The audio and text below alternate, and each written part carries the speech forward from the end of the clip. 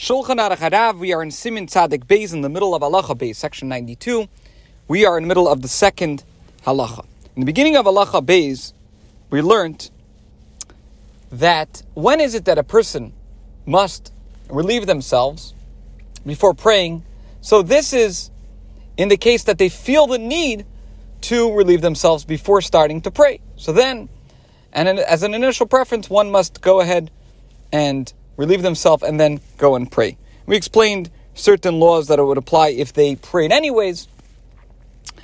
But in Halacha Beis, Alter Rebbe says, let's say what a person had to go to the restroom. They just felt that the need to use the restroom during davening. So if it's in the middle of Shema Esrei, if the person's in the middle of the Amidah, so if the person can contain themselves until after finishing the Amidah, one should not interrupt the Amidah, even for urination.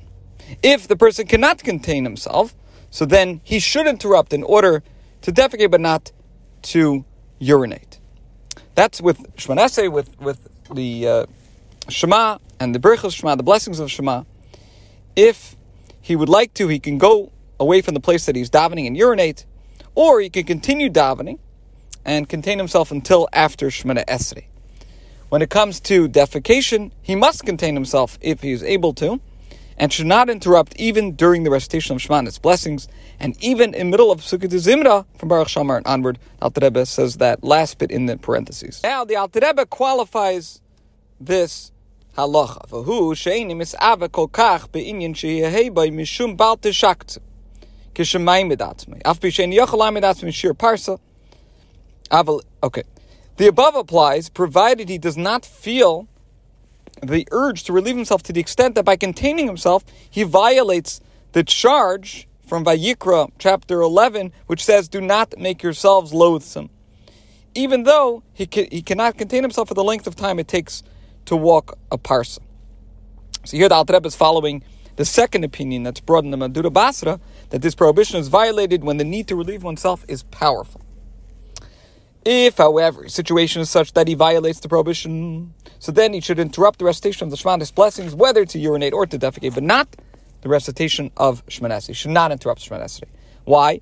Because the sages permitted an interruption in the middle of Shema Esrei only because of mortal danger, as will be explained in section 104.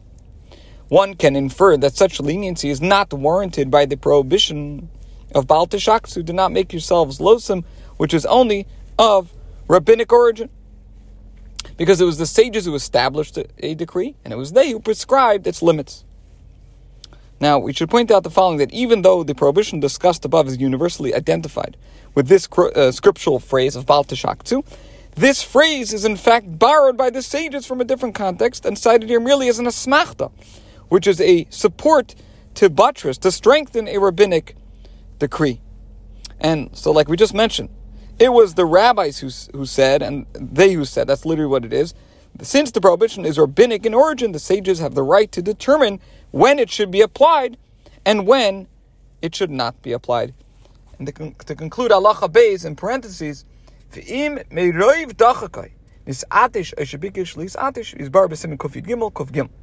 laws that apply when because of the pressure one breaks wind or feels the need to break wind are stated in section 103. Halacha Gimel 3, Mikol Makom, nevertheless, in other words, even though, as we just explained, the halachas that apply during davening, and sometimes a person should contain himself, unless he cannot, nonetheless, one should preferably check himself thoroughly before praying, so that later he will not feel a need to relieve himself and be disturbed during prayer. Similarly, before davening, he should clear himself of phlegm, mucus, and any other matter that may disturb him. And later he should wash his hands with water. We'll discuss this in a moment, even though he washed them earlier in the morning because he touched filth after the morning's washing. Nevertheless, he should not recite a bracha over this washing if he already recited a blessing over the morning washing for the reason explained in section 7. Now, many people have the custom of doing netilas yadayim at this time. In other words, they wash their hands by pouring water from a vessel over each hand 3 times alternately, as one does when washing the hands upon rising in the morning. In other words, as opposed to when one washes for bread, when one successfully washes each hand 3 times. Here, one washes by alternating once on the right, once on the left, or if one's a lefty, starting from the left, right, left, right, left, right, left, right, etc. The Alter Rebbe said that you should not say a bracha if you already said a bracha over the morning washing. And the reason is because only when one rises in the morning is he like a new bria, a new beria, a newly created being, and only then is a blessing required, as stated in Mahadura Basra. This concludes Halacha Gimel and today's shir.